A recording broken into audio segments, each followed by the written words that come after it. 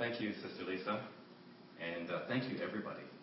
I just feel this deep sense of gratitude for this congregation, for everything that everybody does to make this congregation what it is. And certainly I appreciate the contribution of our young people, and I love the youth study today. And I thank Deacon Jan for the way that was conducted, and thank for the young people for the research that they did, the homework they did, and also your creativity. I was quite touched by what you taught us. And in fact, the sermon today came as a result of reflecting on the youth study last week, where we talked with the young people about the Beatitudes. And Jesus Christ laid out 8 attitudes that he said were blessed. And when you look at these attitudes, one would find it hard to consider them blessed, culminating in the one that says, "Blessed are you when others revile you and persecute you and utter all kinds of evil against you falsely on my account." That these, being poor in spirit, being meek, God says that you are blessed by these.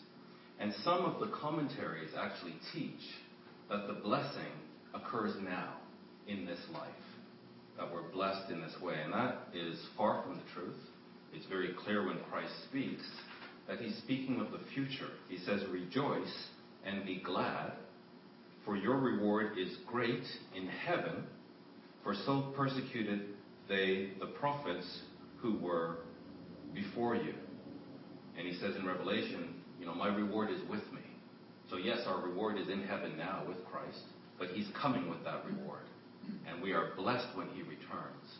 And the reason there is such a sharp contrast between those that God says are blessed today, persecuted, reviled, falsely accused, is because when he comes, this world will completely change.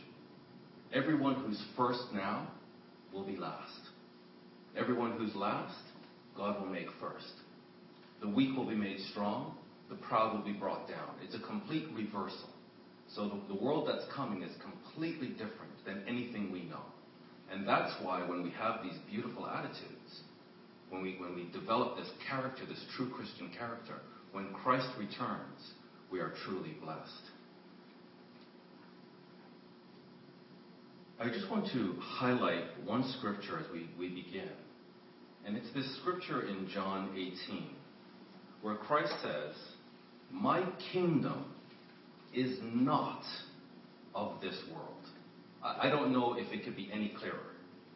God's kingdom is not of this world. He says, "If my kingdom were of this world, my servants would have been fighting that I might not be delivered over to the Jews. But my kingdom is not from this world." It just can't be any clearer. God's kingdom is not today. And yet, Christians are confused. The majority of Christians believe that God's kingdom is here now, that we are somehow living out God's kingdom today. And even in the church of God, false doctrines are creeping into the church based on the belief that somehow God's kingdom is here today. And so that's what I want to talk about today. I want us to be very, very clear about where we are in history. That we are in what the Bible calls this present evil age. That's where we are. Look at 2 Peter 2 and verse 5.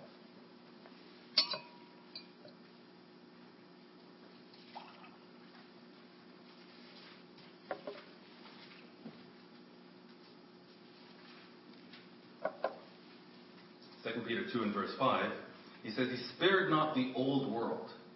So there was an old world, but saved Noah, the 8th person, a preacher of righteousness, bringing in the flood upon the world of the ungodly.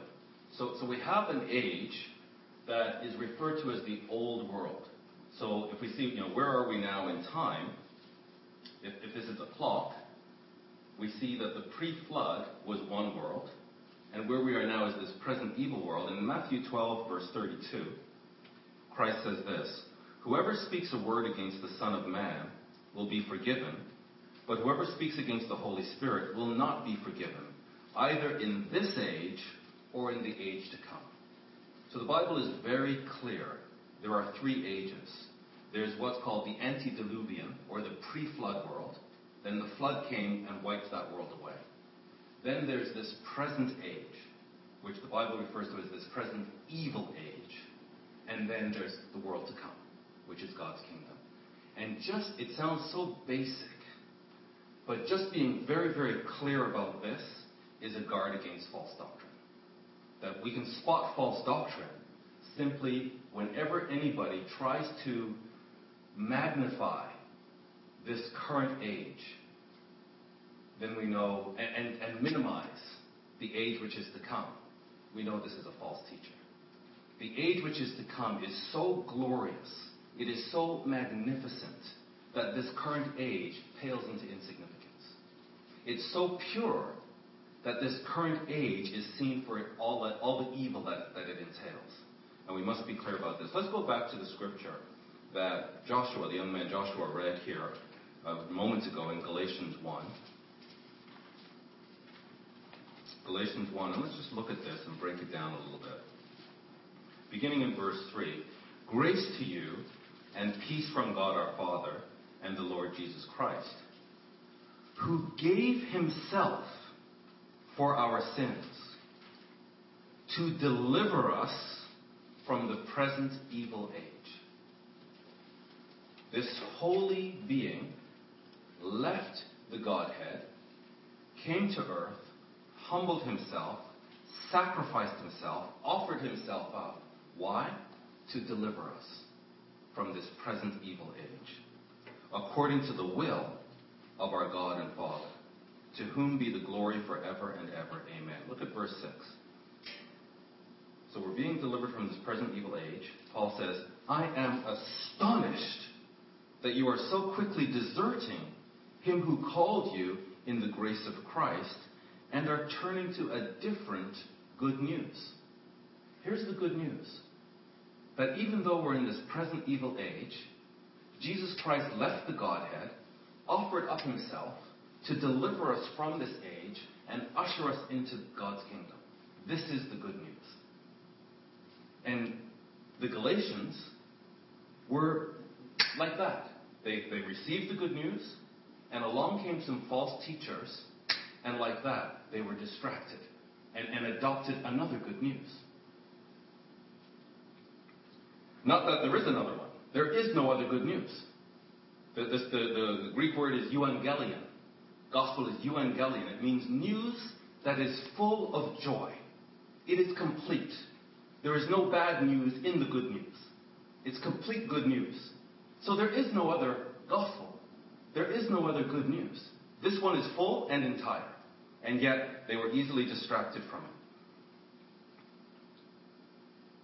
Not that there is another one, but there are some false teachers who trouble you and want to distort the full good news of Christ. As it was in the first century, brethren, it's the same thing today. There are false teachers who trouble us and who are trying to bring another gospel. Not that there is no other gospel. There is only one news that is complete and entirely full of joy. There is no other news. There is no other good news. But even thousands of years later, we still have teachers trying to distract us from the good news and trying to present this present evil world as if there's good news in it. There isn't. But even if we or an angel from heaven should preach to you a gospel contrary to the one which we preach to you, let him be accursed. These are very strong, very powerful words, very dogmatic. There's one good news. If anybody brings any other disguised good news, let that person be accursed, even if it's an angel.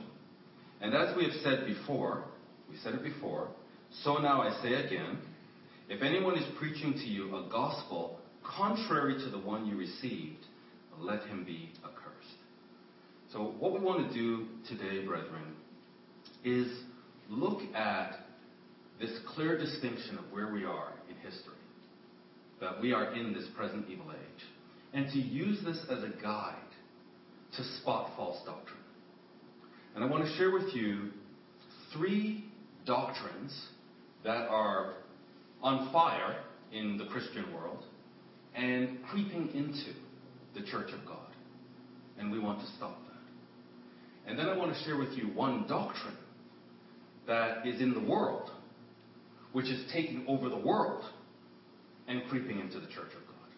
So 3 doctrines that are in Christianity coming into the church, and one doctrine that's in the world coming into the church. And we'll go through that. But first look at 2 Timothy 4.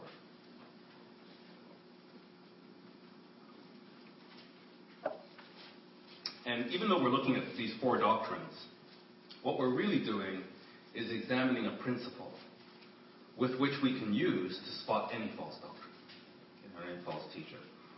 2 Timothy 4 and verse 6. Paul says to Timothy, I am now ready to be offered. I'm ready to die. Okay? I'm not holding on to this life. I can die now. And the time of my departure is at hand. I have fought a good fight. I have finished my course. I have kept the faith. And we all want to be able to say this at the end of our lives. That we've fought a good fight, we've kept the faith, we've finished the course. Henceforth, notice this, there is laid up for me a crown of righteousness, which the Lord, the righteous judge, shall give me at that day. Paul was not trying to hold on to present tense. Paul had a future orientation. And every true Christian and every true teacher has a future orientation. Anytime you see a Christian that is wedded to this world, something is wrong. And anytime you have a teacher that is promoting this age, something is wrong. Paul was ready to die. And he knew that he had a crown set up for him in the future age. And not me only, but all them that love his appearing. Do we have a future orientation? Or are we wedded to the present tense? If we love his appearing, our orientation is for the future. We're looking forward to his return. You know, I think that life in Canada, life in the West, is so wonderful. It's so comfortable. Why would we want Jesus to return? I mean, we want him to return, but not right away. You know, there are cars to buy, and houses to buy, and clothes to wear, and people to see, and songs to listen to. It's such a wonderful life. We have to be careful of the seduction that abundance brings. And we live in I don't think any humans for thousands of years have lived. Kings didn't live as well as we. As the poorest person today, I would venture to say, some of the poorest people today in our society live better than some of the wealthiest people of years ago. So we have it really well. And we have to be careful. Satan wants to seduce us, take our eye off the day of his appearing. We have to love his appearing. So not only Paul, but everybody who loves his appearing has this crown laid up. Do your diligence to come unto me shortly. Notice this, verse 10. I need your help because, believe it or not, there's one of the brethren named Demas who has forsaken me. Why? Having loved this present world. Here's a brother working side by side with the apostle, and somehow the allure of this present age caught his imagination.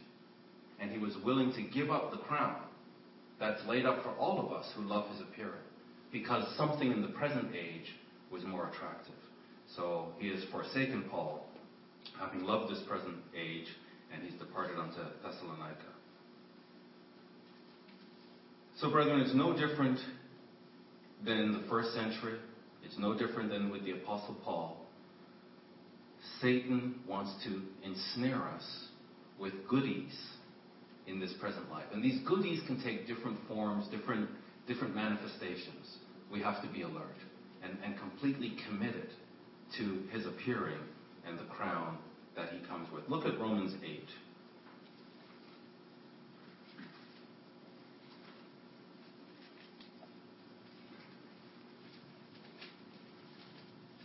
Romans 8 and verse 15, a familiar passage. For you have not received the spirit of bondage again to fear, but you've received the spirit of adoption, whereby we cry, Abba, Father, the Spirit itself bearing witness with our spirit that we are the children of God. Notice this. And if children, then heirs. We're heirs. Heirs of God. And joint heirs with Christ. Jesus Christ is coming to inherit all things. And we are, or he is our brother. And we are joint heirs with him. If we think that there's anything in this present life that can measure up to what we are set in motion to inherit with Christ, we've lost our way. We are joint heirs with Christ. If, there's a condition here. If so be that we suffer with him, that we may also be glorified together. For I reckon that the sufferings of this present time, again, this is the contrast between the present and the future. So whatever is going on for you, maybe there's a trial that you're going through, maybe there's a trial that we will go through in the future. We need to steel ourselves. Because whatever we go through, it's just for a moment. The clock is ticking. We're moving away from this present evil age. And we're moving into the future of God's age. And so whatever we are suffering, it's nothing. It's not worthy to be compared with the glory that shall be revealed in us. And let's contrast this with Matthew 13. It's not just the sufferings. It's not just the sufferings that are not compared. They're not worthy to be compared with what's coming. Matthew 13 shows us it's everything. Matthew 13, verse 44. We were talking about parables today with our young people. Here's a parable. Again, the kingdom of heaven is like unto a treasure hid in a field. In fact, one of the parables today, the young men were talking about a treasure that was hidden.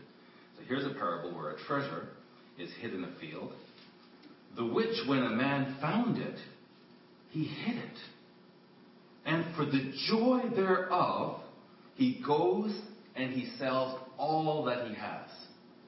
Because all that he has, it's not worthy to be compared to the treasure that he's found. And he buys that field. Again, the kingdom of heaven is like unto a merchant man seeking goodly pearls, who when he found one pearl of great price, went and sold all that he had and bought it. This is what we're a part of. And hopefully we see this. That God has given us something. There is a treasure that he's handed to us that he's hoping we recognize the value of. And that there's nothing, whether suffering, joy, blessings, there's nothing in this present life that is worthy to be compared to what he's extending to us. Verse 47, the kingdom of heaven is like unto a net that was cast into the sea, and gathered of every kind, which when it was full, they drew to shore, sat down, and gathered the good into vessels, but cast the bad away. And this is the unfortunate reality that the church is made up of wheat and tares. That's called what it is. So it's made up of wheat and tares. And that's not just the membership. And I'm not speaking CGI, I'm talking the Church of God worldwide. Tares can be in the ministry. Tares can teach. And we have to have this ability to discern. Because Christ will discern. He will separate the good from the evil. So shall it be at the end of the world, when we move into God's kingdom. The angel shall come forth and sever the wicked from among the just. So the wheat and tares will be separated. And shall cast them into the furnace of fire. There shall be wailing and gnashing of teeth. That's the reality. There's a pearl of great price that God holds out to us, wants us to recognize its value, sell everything that we have to purchase that pearl. Not everybody gets it. Some people are going to be married to this present evil age, and they're going to compare what they have in this present, like Demas, They're going to be so in love with what they have in this present age that they're willing to give up the pearl of great price. And when the angels come at the end, there's going to be a separation. So, if you can jot this down, if you are taking notes, how we spot false doctrine. Number one, any teaching that minimizes or obscures the future glory of God's kingdom is false doctrine. True teachers will magnify the world that's to come, the age that is to come. So in any teacher that minimizes that or ignores it, discounts it in any way, this is false doctrine. Number two, any teaching that gets us to focus our hope in this present world is false doctrine. Our hope is future-oriented. Number three, any teaching that obscures the greatness of Jesus Christ and his return by trying to magnify man's inner greatness in this present age is false doctrine. And you'll hear a lot of talk about the God within you and the powers of the mind. The power that we are focused on is Jesus Christ and his return. 2 Timothy 3. So we'll go through and look at these false doctrines in a second. 2 Timothy 3.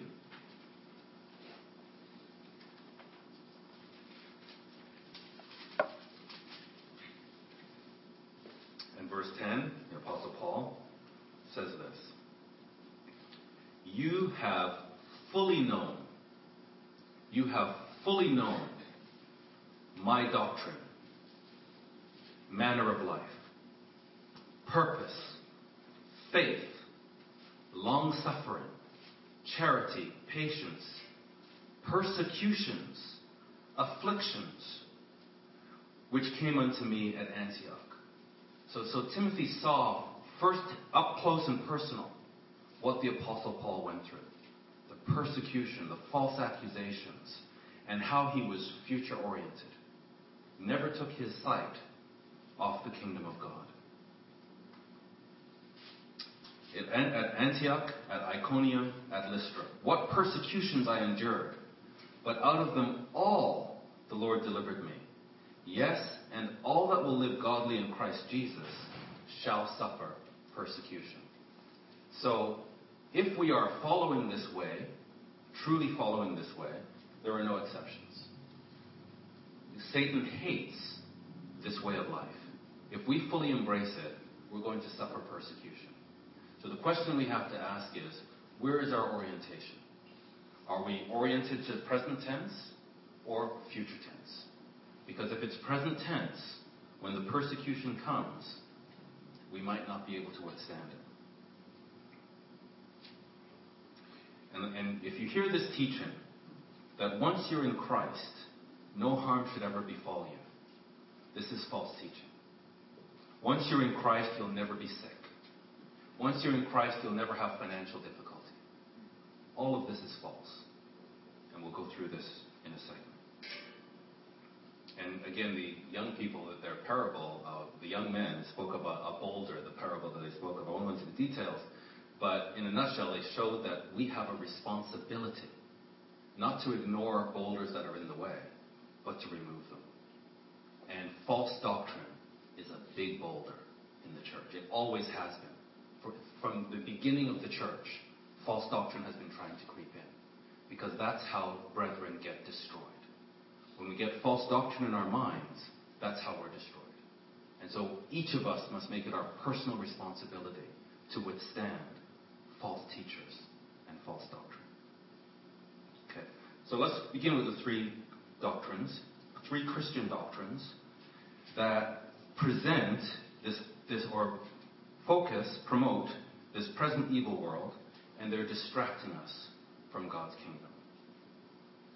The first one, you're probably familiar with it, is the prosperity doctrine. Health and wealth, the health and wealth gospel. Okay? This is false doctrine. And here, there's a book called Blessed, A History of the American Prosperity Gospel. And this is a review of that book by Larry Eskridge. He says, the prosperity gospel is surprisingly mainstream. It was mocked and derided across the cultural spectrum, but today the message of health and wealth enjoys wider support than one might imagine. African American metaphysical teachers, so people who are teaching the meaning of life, in northern cities, so African American metaphysical teachers in northern cities, such as Father George Hurley, Charles Emmanuel Sweet Daddy Grace, and Father Divine, also proved important combining elements. They were important in combining elements of holiness, Pentecostal belief, black spiritualism, and self-help. So this is where the prosperity gospel is coming from. It's coming from the holiness movement, the Pentecostal movement, black spiritualism, and the self-help movement. He says also figures such as Dale Carnegie, Napoleon Hill, and Norman Vincent Peale, with their more mainstream, friendly messages of positive thinking and visualizing success. These are the roots of this prosperity doctrine. It's primarily an American phenomenon, and it has to do with the rising of wealth and abundance within America. Wikipedia says this: prosperity theology, sometimes referred to as the prosperity gospel or the health and wealth gospel or the gospel of success, is a Christian religious doctrine that financial blessing is the will of God for Christians. So it is God's will that every one of us, once we name Christ, we are financially blessed. Name it and claim it. Confess it and possess it. This is the teaching. That through faith, positive speech, and donations to Christian ministries, we will always increase our material wealth. And I'm telling you, brethren, this is creeping into the Church of God. That we believe we can name it and claim it. That Jesus Christ is on push-button remote control. And whatever we want, we just name it, we push a button, we snap our fingers, and Jesus Christ, get busy. Do our will. Give us more money. Wikipedia goes on. Congregants in prosperity churches are encouraged to speak positive statements about aspects of their lives that they wish to see improved. So you'll see proponents of this, even within the church, saying you have to be careful how you speak. You have to speak positive statements. These positive statements go out into the universe, and it's a law that when these positive statements go out, goodness comes in. These statements, known as positive confessions, are said to miraculously change aspects of people's lives if spoken with faith. So this gospel is all about when you say these words, you have to back it up with belief. I really believe. I'm naming it and I'm claiming it. I'm confessing it so I can possess it. This is the doctrine. Prosperity churches also encourage people to live without limits. Live without limits. You can have whatever you want. Just name it and claim it. And cultivate optimism about their lives. T.D. Jakes, pastor of the Potter's House, and there are brethren again that are feeding on teachers like this. You'll even have to hear them quote these teachers. So T.D. Jakes, and he's not the only one, pastor of the Potter's House, non-denominational mega church, has argued in favor of prosperity, rejecting what he sees as the demonization of success. He views poverty as a barrier to living a Christian life, suggesting, notice this, suggesting that it is easier to make a positive impact on society when one is affluent. So this is the basis of the teaching, that poverty is a curse. And if we really want to have an impact on society, we need to be wealthy. Now, when you hear that teaching, where in that teaching do you hear how great God's kingdom is going to be? Where in that teaching do you hear how awesome the future is going to be? Does he even mention the kingdom? It's all present tense. And this is a mega church. This thing is taking off. It's all over the world. And it's in the church as well. That we have to be wealthy. We have to name it and claim it. Because that's how we can have an impact on this society. You know what, brethren? This society is referred to in the Bible as this present evil age. It's something that basically there is no hope. God wants to come and wipe this out, just as he wiped out the pre-flood world, and start over. That's what's going to happen. Ephesians 2, verse 7 says that in the ages to come, not now, in the age to come, he might show the exceeding riches of his grace. So we're not looking for the exceeding riches of his grace today. We're looking for the exceeding riches of his grace in the age to come, in his kindness toward us through Jesus Christ. The book of Hebrews, by the way, we're going to start our Bible study next week on the book of Hebrews. And we want to study that book through to Passover, where we want to really focus on the greatness of our high priest, Jesus Christ, and his sacrifice. But Hebrews is a sermon to the Hebrews. And what was happening at the time of the book of Hebrews, when it was spoken, when it was delivered, was there was intense persecution on the church. Intense. And Christianity was not a recognized religion in the Roman Empire, but Judaism was. And so, facing this intense persecution, many of the Christians were turning back to Judaism in order to avoid the persecution, so they could come under a sanctioned religion and no longer be classified as Christian. And this book of Hebrews is addressing that. And here in Hebrews 6, verse 4,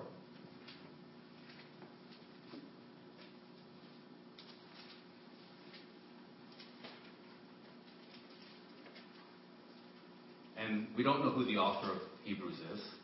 Personally, I believe it's the Apostle Paul speaking to Hebrews, and that's why the language is different, because normally he's speaking to Gentiles, but in this case he's speaking to Jews. But we don't know who the author is officially. But it says this, Hebrews 6 and verse 4. It is impossible.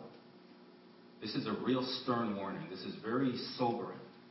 It is impossible for those who were once enlightened and have tasted of the heavenly gift and were made partakers of the Holy Spirit, and notice this, and have tasted of the good word of God and the powers of the world to come.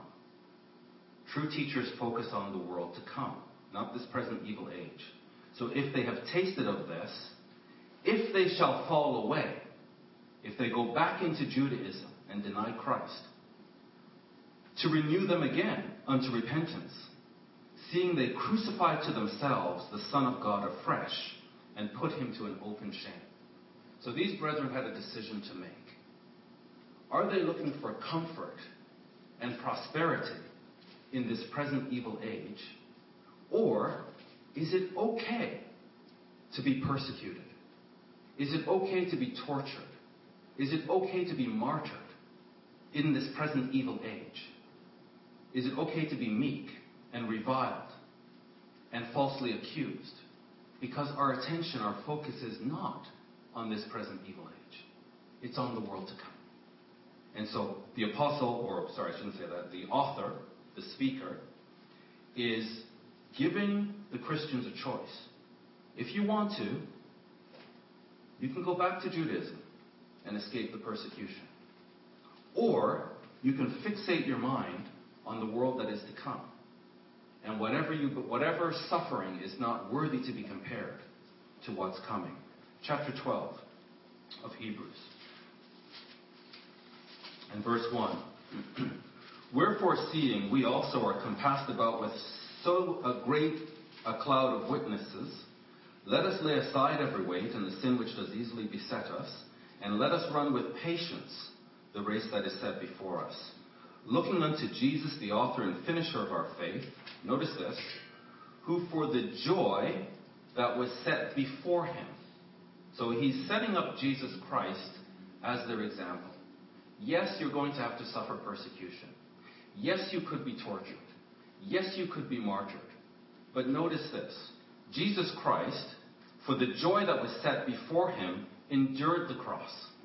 He went through it because his mind was focused on the kingdom, despising the shame, and is set down at the right hand of the throne of God.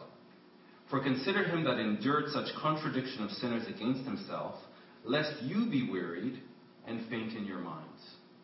You have not yet resisted unto blood, striving against sin. You haven't shed any blood yet. And Christ went through the crucifixion for the hope that was set before him. So if you have a teacher, and I'm sorry, I've got to call a spade a spade. If you have a teacher like T.D. Jakes that is telling you, you've got to be prosperous now. That's the only way you can really have an impact on society. You know, it's all about the present world. When they come with this kind of persecution, I don't know if we'll be able to stand and say that this life doesn't matter. And if I have to die, I have to die. But one thing I know, I'm not letting go of the glory that is to come. And that's the position that the Hebrews were in. They have to make a decision. Do they go back to Judaism and escape the persecution? Or do they stand and say, I'm a Christian. Do your worst. You've forgotten the exhortation which speaks to you as unto children, my son. Despise not the chastening of the Lord. No, it's not all about prosperity. It's not all about fun. It's not all about blessings, name it and claim it. There's a bit of chastening involved in Christianity. Nor faint when you are rebuked of him. For whom the Lord loves, this is it now. You might say, you know, this person is reviled, therefore he's cursed. This scripture says, whom the Lord loves, he chastises and scourges every son whom he receives. If you endure chastening, it doesn't say if you name it and claim it and always get the easy way out, then you're a child of God. It says if you endure chastening, God deals with you as with sons. For what son is he whom the Father chastens not? But if you're without chastisement, whereof all are partakers. This is the way. There's a bigger plan being played out here. So all of us have to be partakers at some time or another of chastening. And if we're without chastisement, it's not my words, it's the scripture, you're bastards, not sons. If we're going to be sons, the Father's going to chasten us. He doesn't say, if you're my son, you're child of the king. Name it and claim it. Confess it and possess it. Snap your fingers, I'll give you whatever you want. It's just not the way Christianity works.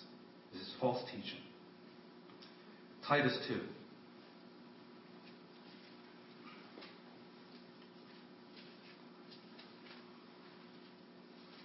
Titus 2 in verse 12. Here's true teaching. This is true teaching. Titus 2 verse 12. Teaching us that denying ungodliness and worldly lusts. You know, this name it and claim it, it's about lust. It's about the desire of the eyes, desire of the flesh. True teaching is about denying this, denying worldly lust. We should live soberly, righteously, and godly in this present world. This is how we conduct ourselves in this world.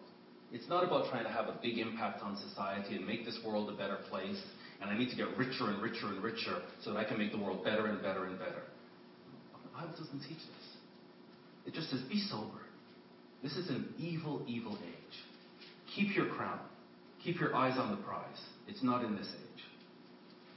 So this is one teaching that is in Christianity as a whole and creeping into the Church of God. Prosperity. Name it and claim it. It's false. Because it's focusing our attention on this present evil age, and it's minimizing the glory of the kingdom. The second one, brethren, and I hope I don't offend anybody here, it's the healing doctrine. Healing. Again, what is healing all about? I'm not saying God does not heal. The scripture is clear. God heals. The scripture is clear that when we're sick, we're to call for the elders and ask for anointing. And the prayer of faith shall heal the sick. So God heals, no doubt about it. But does he heal when we snap our fingers? Is he on push-button remote control?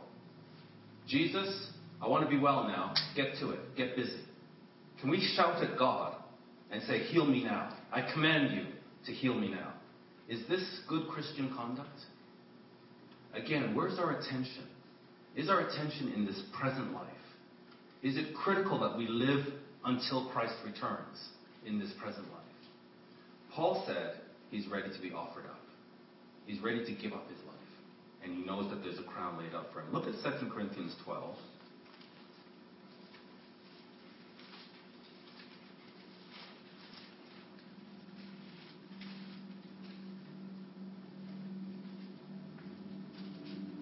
And verse 7, where Paul had to deal with some form of infirmity. He says, unless I should be exalted above measure. So he had incredible revelations. He had incredible blessings from God. He understood things that nobody else in his time understood. And he also understood that he had to live with something that God would not heal. Because it kept him humble. And he kind of put it all together and realized, this is my cross. I have to carry this. Unless I should be exalted above measure through the abundance of the revelations, there was given to me a thorn in the flesh. Yes, everyone that God receives, he chastises. And this was a part of Paul's chastisement.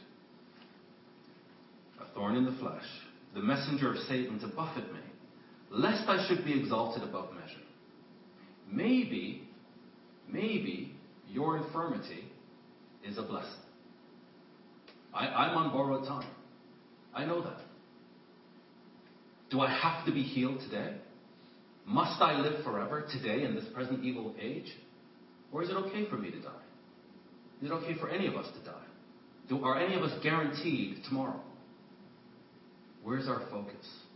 And we're seeing in the church, creeping into this church, the church of God, not just the CGI, the church of God, this notion that this life matters so much that any infirmity we have, even if it's the common cold, we snap our fingers and get rid of it. It's just not the way the Bible. That's not what the Bible teaches. Maybe we have to endure an infirmity. Maybe the person you see with an infirmity, God is all over that brother or sister.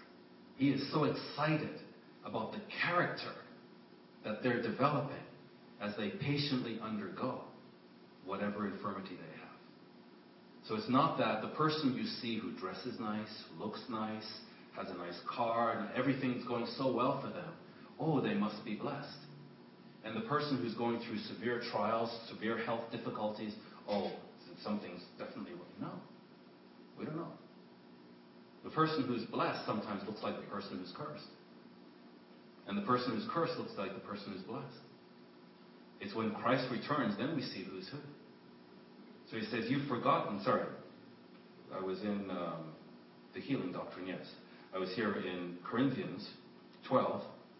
He says here, verse 8, for this thing I besought the Lord 3 times, earnestly, that it might depart from me. And his answer was, my grace is sufficient for you. It's okay. You don't have to be healed right now. Just rely on my grace. That's what's sufficient. For my strength is made perfect in weakness. So we have to remember, brethren, that we have corrupt bodies. But we use these corrupt bodies to sow a body that is incorrupt. It's sown in dishonor. So we have a body of honor, but we sow it with a body of dishonor.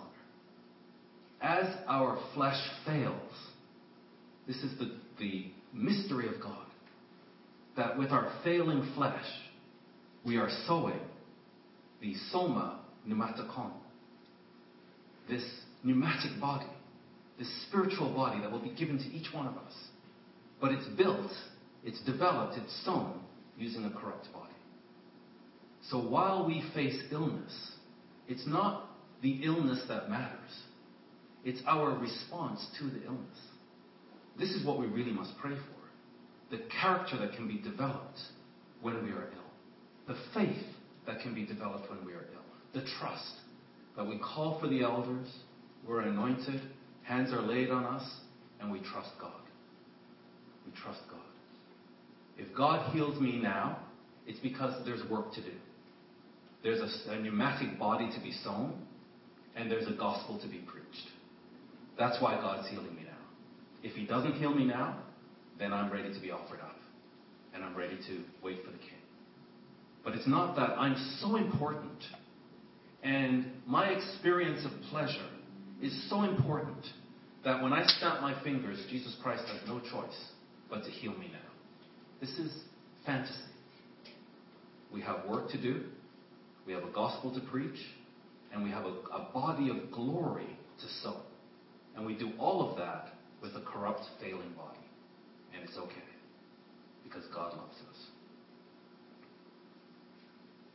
So, brethren, let's not have the view, the false view, that healing is absolutely mandatory for God to give us right now as soon as we snap our fingers. That's false doctrine. Emphasis is on this present evil world. The third Christian doctrine, which is creeping into the church, which again is based on the present evil world, is this doctrine of spiritual warfare and deliverance. And we're hearing more and more of it creeping into the church. Wikipedia says this about deliverance ministry.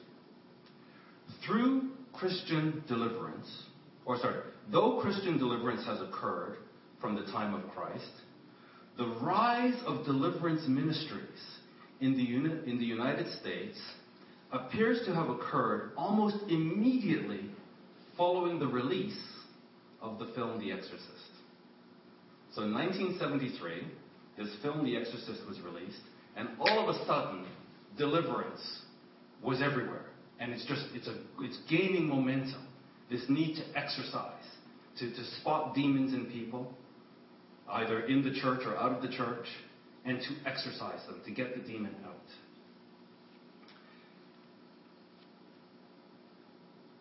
The film has been credited with creating interest in casting out demons, even though the practices of deliverance ministries differ widely from the highly ritualized exorcisms carried out by the Catholic and Eastern Orthodox churches. The relatively modern movement within Christianity, so read into that, this was not something that the early church practiced. There's no evidence in the early church of deliverance ministry.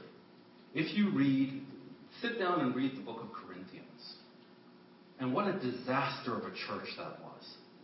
And Paul never wrote to them and said, look, you take that brother or sister and go through this ritual to get the demon out.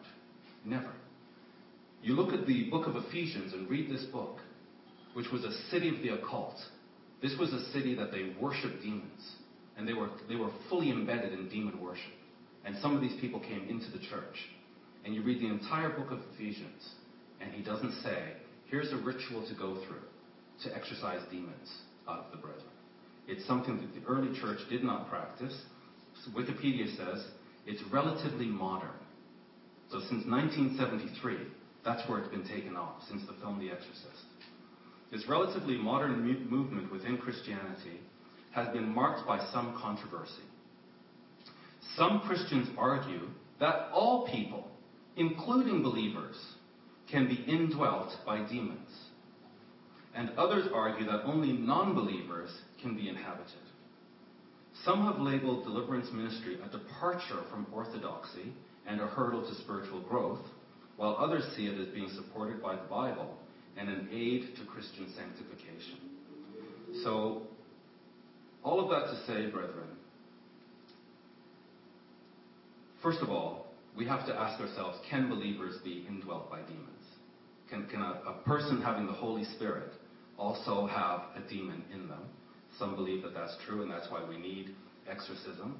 Others agree that no, that's not possible. But people in the world suffer from demon possession, and they feel this compulsion to put on, some sort of superhero cape and go and save the world. And find people who have demon possession and try to exorcise demons out of them. And I've got to ask the question, why? Why? Are we trying to save this present evil world? Or is our focus on the kingdom? Recognizing that God is not calling everybody today. He's calling a handful so that he can train us and teach us so that in turn we can teach the whole world. there is a scripture in the Bible that supports spiritual warfare, a scripture that they would turn to. I think it's Ephesians 6. So let's look at Ephesians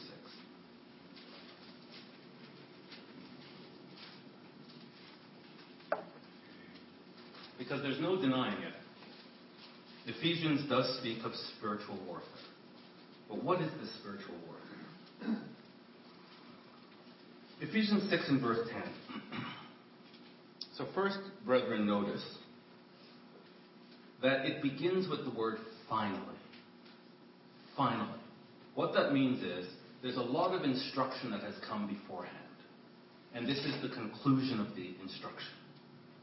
So finally, my brethren, be strong in the Lord and in the power of his might. Put on the whole armor of God. Why? That you may be able to stand against the wiles of the devil. Notice it doesn't say, put on the whole armor of God so that you can go out into society and fight with the devil. It doesn't say that. It says there's a bunch of instruction that's come beforehand. Wives, submit yourselves to your husbands. Husbands, love your wives.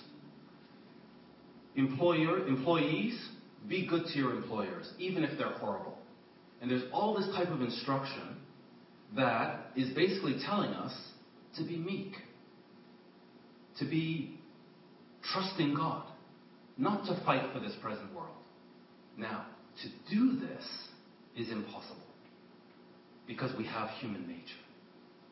Therefore, in order to accomplish all of these instructions, we have to put on the whole armor of God.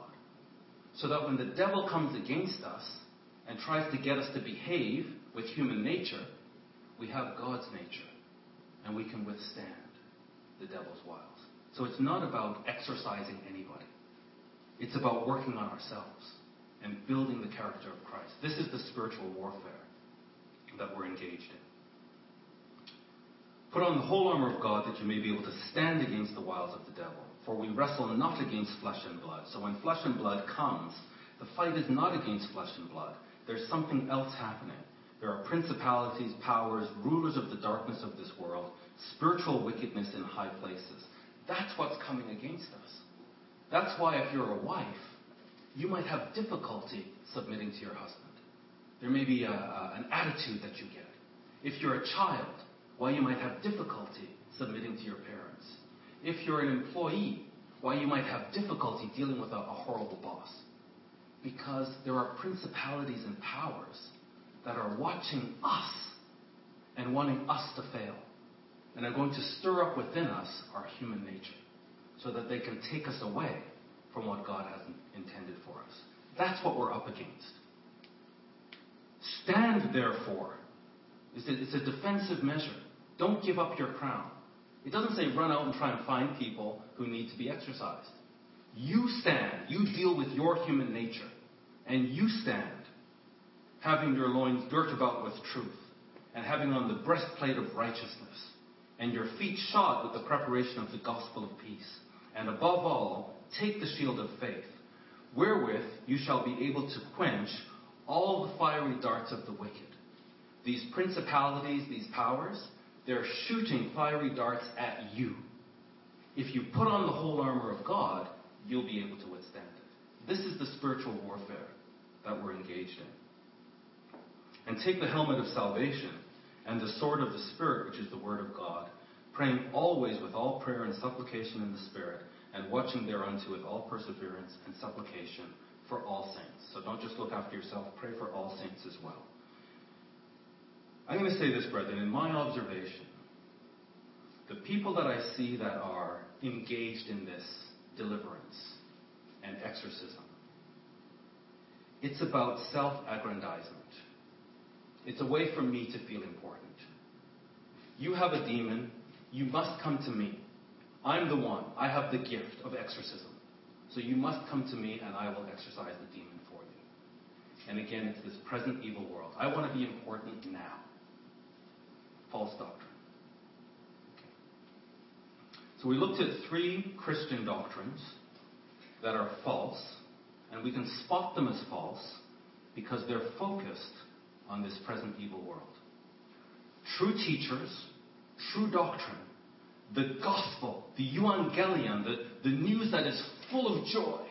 And there's no bad news. There are no tears. There's no sadness in this news.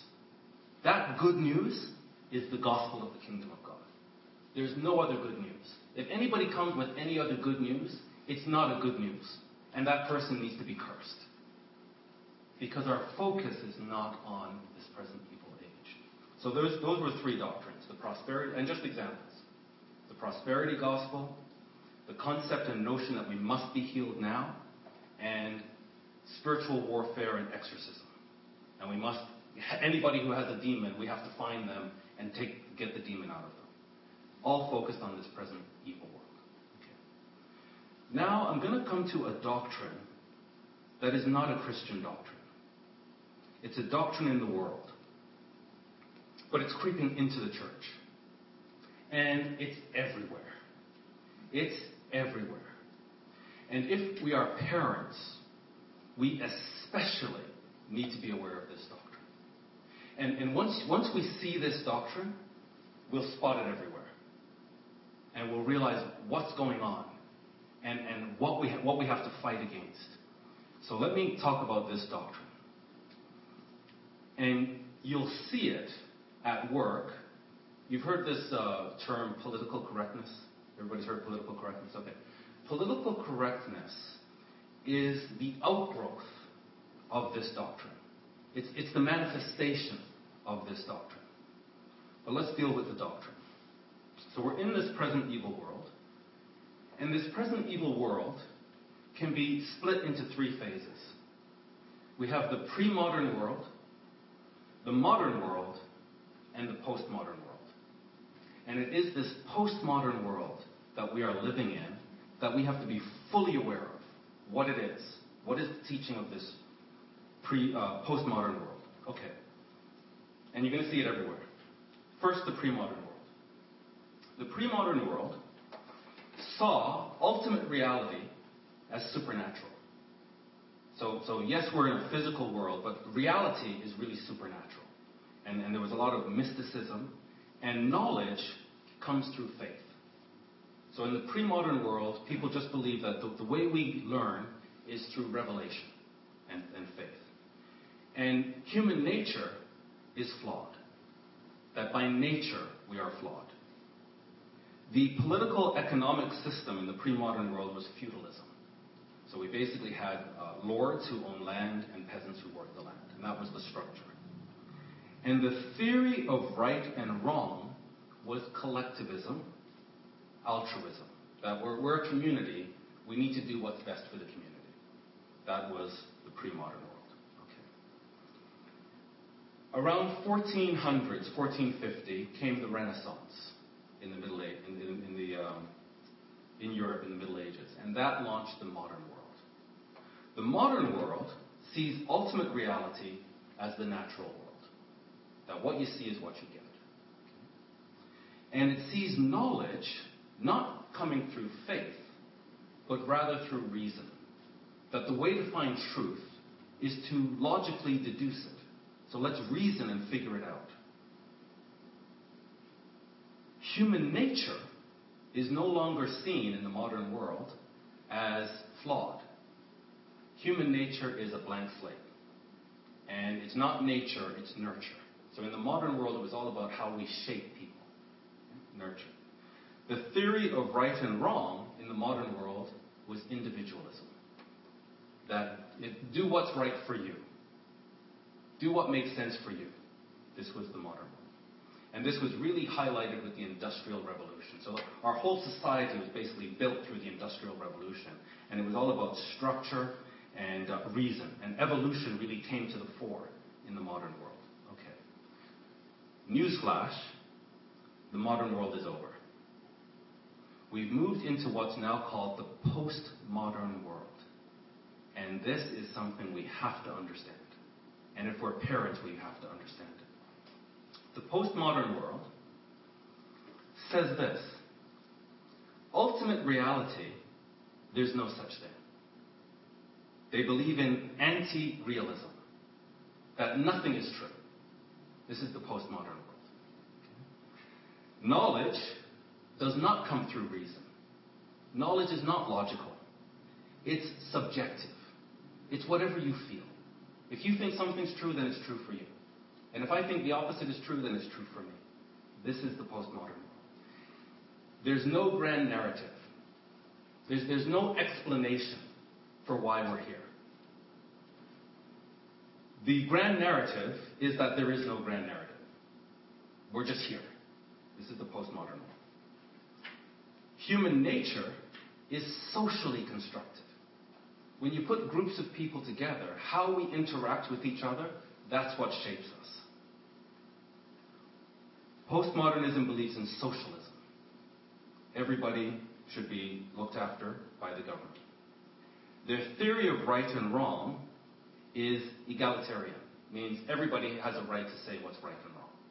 Nobody should say what's right and wrong for somebody else. And they believe in rebellion, and that there should be no rules for anybody. This is the postmodern world. It came to us in the 60s, primarily from two men, two philosophers. One, his name is Jacques Derrida. He's a French-Jewish intellectual. And the other is Michel Foucault, another French philosopher. Think of these were men that were in their 30s in the 60s and have lived, just died recently. Think of these men as men who are extremely intellectual, really, really, really smart, like gifted smart, really, really smart. And as extremely smart as they are, that's how evil they are as well. In particular, Michel Foucault was known to be tortured as a young man. He would always mutilate himself.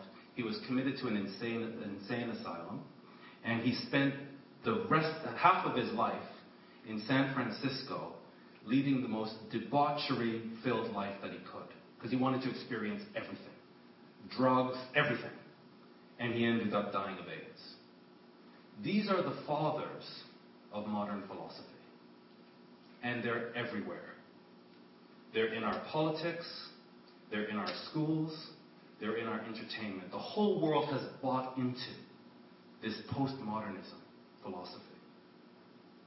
Let me tell you a little bit more about this.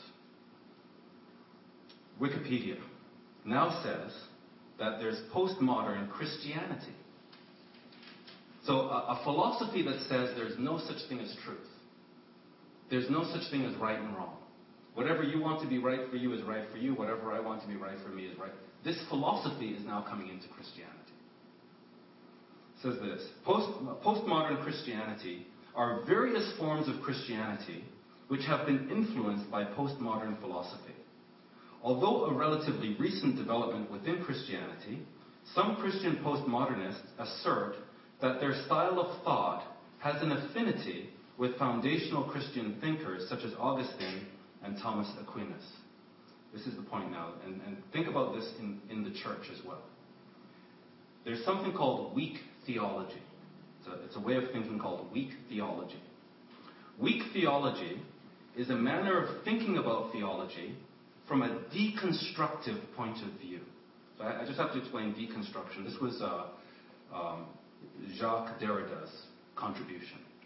That society, because reality is socially constructed, there's no such thing as reality. It's something we make up. Therefore, whatever we are living by, the reality that we have adopted, accepted, it's not real. It was constructed socially. Therefore, what we have to do is deconstruct it and reconstruct it the way we want. We choose what is reality. So the whole thrust of postmodernism is destruction. We must tear down everything, and then we rebuild it the way we want it to be. Because everything in reality is defined by contrasts. And whenever you have contrast, if you say good and evil, for example, there's always one that's in the superior position and one that's in the subordinate position. So good is better than evil.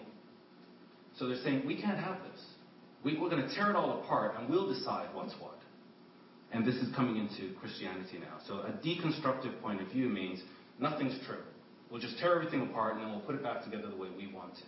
This is what's coming in. This style of thought owes a debt to Jacques Derrida, especially in light of his idea, a weak force. Weak theology is weak because it takes a non-dogmatic perspectival approach to theology. We don't know. We're going to read the Bible, but we really don't know what it says. Could be this, could be that. What do you think? Whatever. This is coming into Christianity. And it's coming into the church. You're going to hear, and again, I'm not focusing on CGI, but you're going to hear in the church ministers or teachers preaching, saying, well, could be this, could be that. Talking about fundamental truths. This is postmodernism creeping into the church.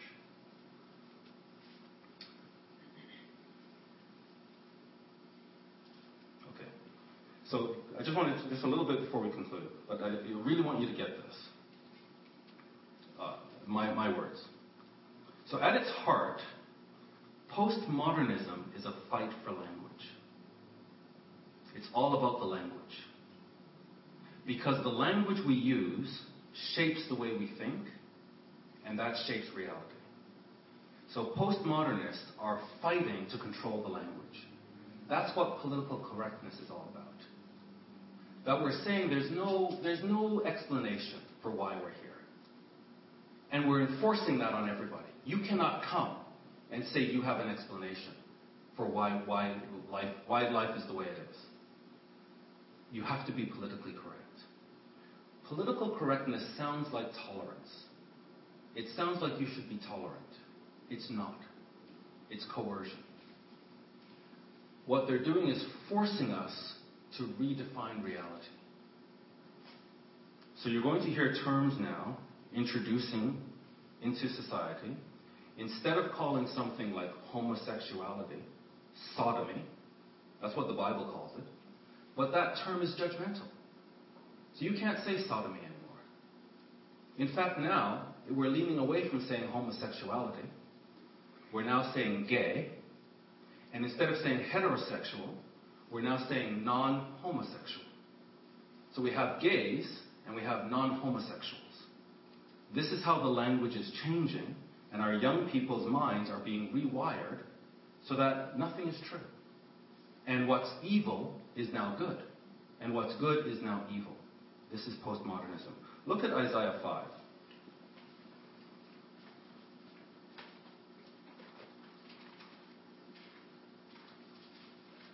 And you'll notice with political correctness, there's zero tolerance. You try and stand up in a classroom today and give your view on, I'm going to give my view of what I think of homosexuality. You might not think this, but this is what I think. They will tear you apart because it's complete intolerance. It's forced compliance. It's coercion. We have to change the way people think. Isaiah 5 and verse 20.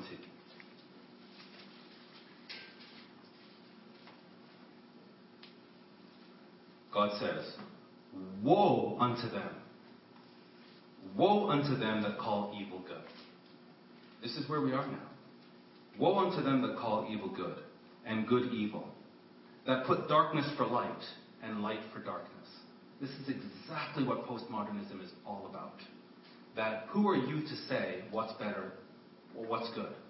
Let's just throw it all up in the air, deconstruct it, destroy it, reconstruct it, and what you used to call evil, we will call good. What you used to call good, we will call evil. That's what's happening.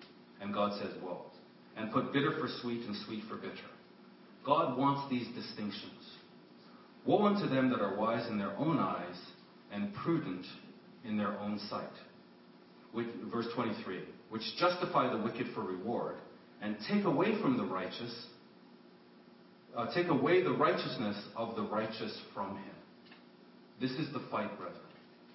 That postmodernism is designed to take away your righteousness, to confuse your children, that they're going to be growing up telling you that what is evil is actually good, and what is good is evil. Therefore, as the fire devours the stubble, and as the flame consumes the chaff, so their root shall be as rottenness, and their blossom shall go up as dust, because they have cast away the law of the Lord of hosts, and despised the word of the Holy One of Israel. Okay, I'm going to wrap up. I just want to read a blog post regarding Jacques Derrida, which I think really captures the essence of his thinking. In fact, it's a quote from him. This is the father, one of the fathers of postmodernism, both of whom were homosexuals. He says here, this is Lawrence Auster introducing the quote from Jacques Derrida. He says, the deconstructionist philosopher Jacques Derrida tells the world that he is indeed exactly what he and people like him have always seemed to be, a deliberate sower of untruth and confusion, a destructive parasite, a non-living virus that takes over and kills its host, the host in this case being the living body of language and meaning. So I'm going to quote to you what Jacques Derrida says of himself. So these two guys, Jacques Derrida and Michel Foucault, are the fathers of modern postmodernism. And the whole world is... You can't watch a television show today or a movie without seeing postmodernism. You'll notice there's no such thing as a good hero anymore. What you have as the hero is someone who is evil who happens to do good things. And they're trying to get our children and us to fall in love with evil. It's in politics, it's in education, it's everywhere. The father of this, or one of the fathers of this, is Jacques Derrida.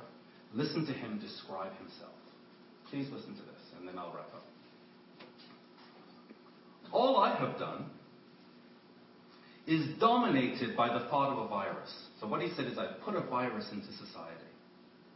I have dominated by the thought of a virus what could be called a parasitology, a virology, the virus being many things. The virus is in part a parasite that destroys. So that he wants to destroy society because it has to be rebuilt. That introduces disorder into communication. So that's his whole point, that we can't use language anymore. He's going to stop us and force us to rewire the language. Even from the biological standpoint, this is what happens with a virus. It derails a mechanism off the communicational type. It's coding and decoding. So when you get a virus, the DNA in your body can't communicate properly. That's what a virus, it disrupts communication. On the other hand, it is something that is neither living nor non-living. The virus is not a microbe. So he loves this fact that there's no distinction. And if you follow these two threads, that of a parasite which disrupts destination from the communicative point of view, disrupting writing, inscription, and the coding and decoding of inscription, that which on the other hand is neither alive nor dead, you have the matrix of all that I have done since I began. He is so proud that he has launched a virus into society that is just spreading everywhere, and as it spreads, it's destroying communication. We're in a fight for language, and that's what they've done. They have taken over language, and we can't even speak to each other without participating in what they're trying to do, destroy society. I won't go on, but this is serious. This is perhaps the most insidious doctrine that we face as a church. This throwing up of all distinctions. And it's in our educational system. Believe me, the top academics are completely in love with Foucault and Derrida. They have completely embraced their teaching. And it's in politics, it's in entertainment, it's everywhere. It's even in the church. And we have to fight this. Woe unto them that call evil good and good evil. God wants clear distinctions, and we have to fight through language. Let's conclude, brethren. I'll ask you to go to 1 Timothy 4, and while you're going there, I'm just going to repeat the scripture we read earlier and just add a couple of verses to it. In 2 Timothy 4, where Paul said, I'm now ready to be offered. The time of my departure is at hand. I've fought a good fight.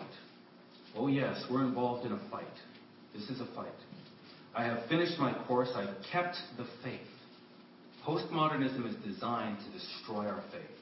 We have to keep the faith. Henceforth, there is laid up for me a crown of righteousness, which the Lord, the righteous judge, shall give me at that day. And not me only, but unto all them that love his appearing. Let's love his appearing. Now he says this, but evil men I'm still in 2 Timothy 4, but I'm coming to 1 Timothy 4. But evil men and seducers, of which we can count Foucault and Derrida, shall wax worse and worse. So we're just seeing the tip of the iceberg. Now there are new philosophers that are building on these philosophers. So it's going to get worse and worse. Deceiving and being deceived. But you continue in the things which you have learned and have been assured of. There are things that we must be certain about, dogmatic about. We're not uncertain. You continue in these things, knowing of whom you have learned them. And let's conclude now in 1 Timothy 4.